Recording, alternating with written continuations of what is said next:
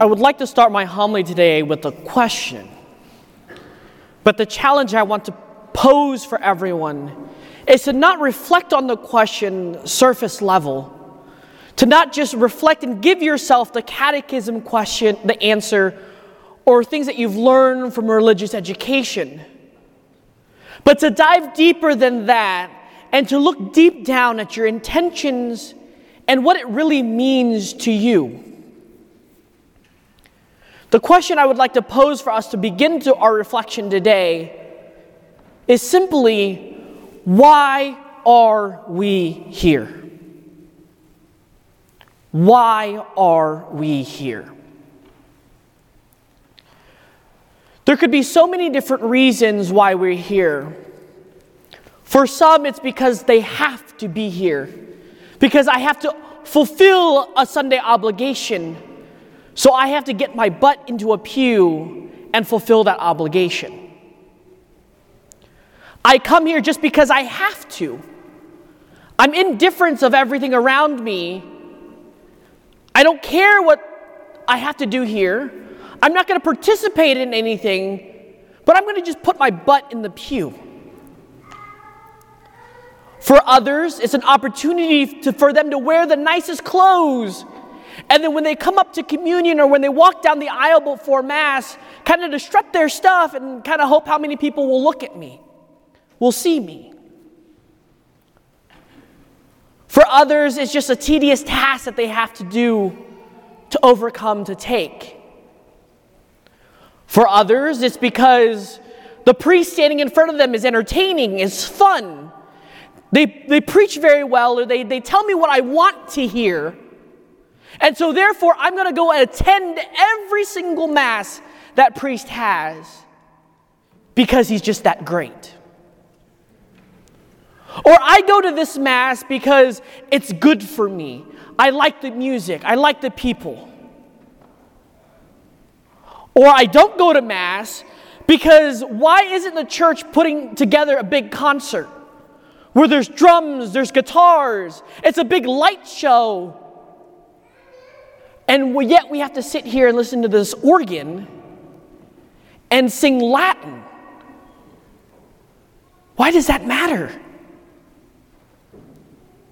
So the question again, my dear brothers and sisters, is why are you here? In all our readings today, it's a simple and very direct answer for us. The reason why we should be sitting here and the why we are here is a simple four-letter word. L-O-V-E. Love. We hear in our gospel reading today how Jesus was in the synagogue, a continuation from last week. He's read from the scroll of Isaiah, and he said this prophecy is coming to fulfillment. But yet everyone around them in the synagogue is questioning and asking, and we hear it today in our gospel reading. Isn't he Joseph, the son of Joseph, the carpenter? That statement is to ask, if you're supposed to be honored in their homeland, you follow in the steps of your father. So for Jesus to show honor, to display honor, and to receive honor from society and those around him, he had to live up to the name of a carpenter. But that wasn't the reason. Everything he's been doing, everything he's been preparing for is out of love. We gather here today in this church to celebrate the Eucharist out of love. The idea and meaning behind a sacrament is an outward sign, a physical sign of an invisible reality. Let's start simply with the sacrament of baptism. Water is used. Fire is used. The meaning of baptism is for us to be washed away from original sin, brought into a family marked as Christians, Christ bearers, or even closer, the bearers of light to the nation. So what do we see at a baptism? We see water being poured over the child's head, a candle being lit from the Paschal candle, the light of Christ, and then instructed and given to the parents and godparents, in which they are told to hold this light and carry this light and let it burn bright in that child. For what? Because of love.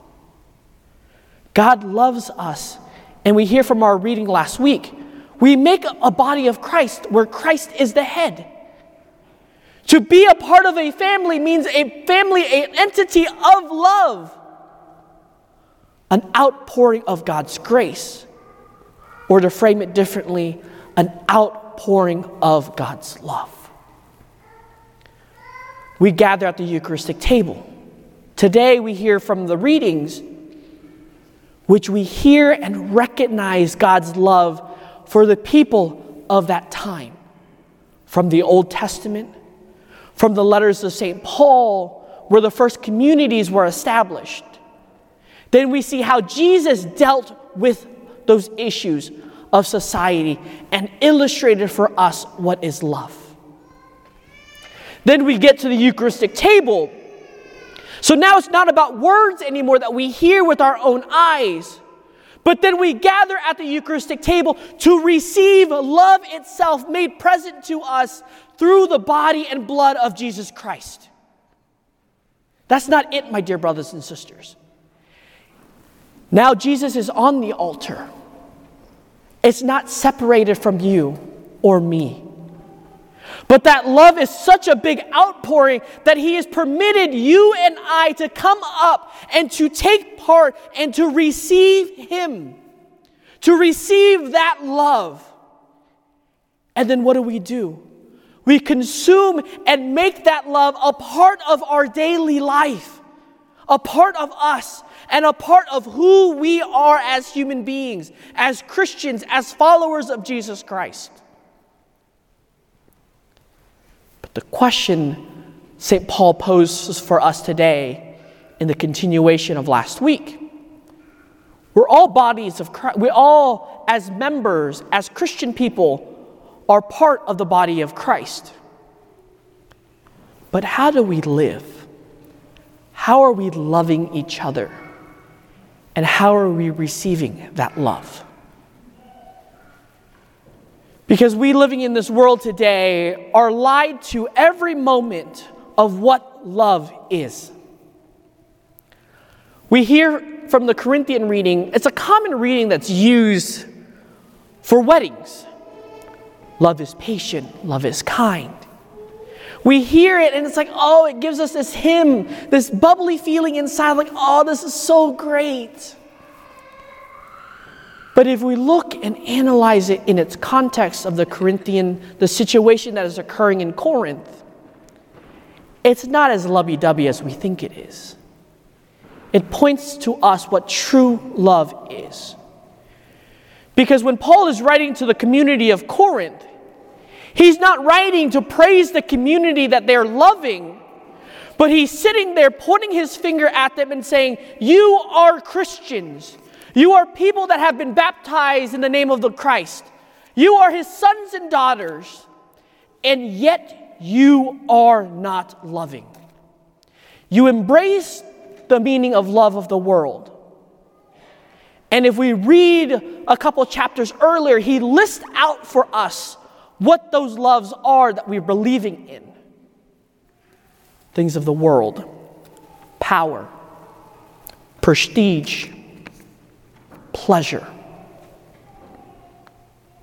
That is what we think is love.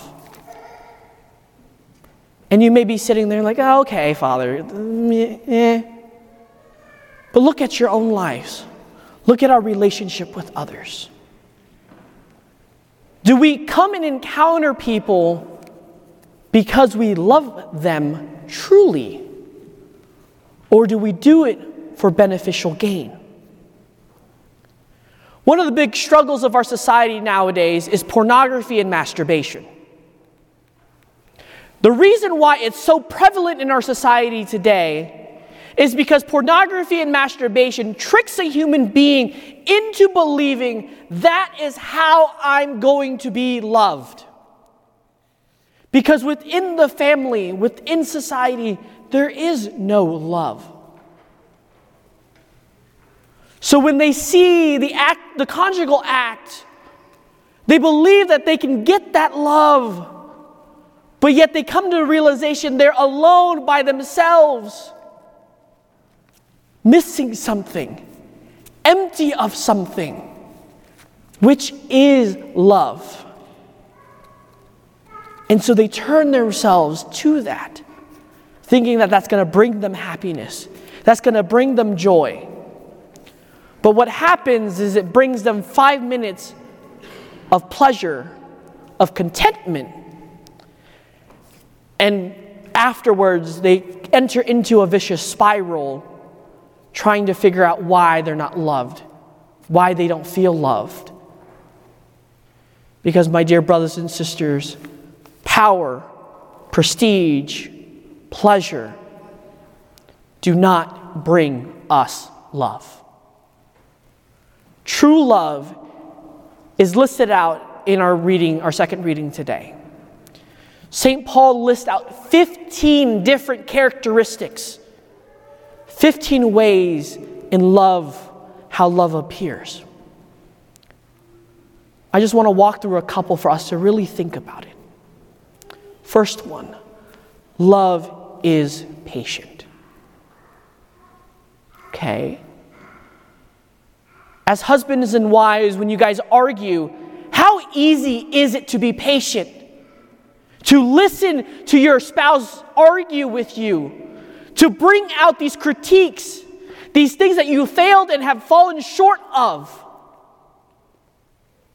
I can tell you, not even in the life of a couple, even when it's just my brothers and sisters, or even when it's just people around in society, when they're in my face, critiquing everything I do, it's not love that boils in me. The first thing that I would love to do is clench my fist and punch him in the face. But what is that saying for us? Love requires sacrifice. Love requires dying to oneself. Love requires the betterment of the other over myself. Love is patient. Love is kind. Kindness sits on the generosity of your heart. Kindness requires us to not want what's best for us, but the betterment of someone else. Kindness requires us to give of ourselves to the other without counting cost. In a family as couples,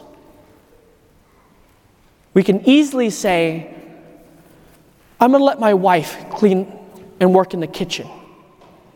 Husbands, we then go home, sit on the couch, beer in hand, drinking. And yet wife is just doing all the work in the kitchen. And then once dinner is done, I'm going to just go back to doing what I just did before dinner. But how is that kindness? How is that loving? Because we just made our own desires, our own wants, superior and better than someone else's. Love is patient. Love is kind. Love is in and of all things. If God created all things in the world, everything is filled with love and calls us to love. But how are we doing with our mission of love? How are we living out that love? Because, my dear brothers and sisters, The greatest gift that we give, that we're given, is love. We gather here today at the Eucharistic table because we need to be loved. We need to experience that love. And we need the graces so that we can be loving. That's why we're here. That's why we're gathered. Because once we leave the church today, we can then be loving at home. We can then show love at home and bring Christ's love to each other. But if we don't look at what love is truly and sit down with our reading from Corinthians today and learn what love is, we're going to lose this greatest gift. This gift that God has given each and every one of us. The gift and the reason why we're here. Why salvation history has occurred. And why we're doing what we're doing. Amen.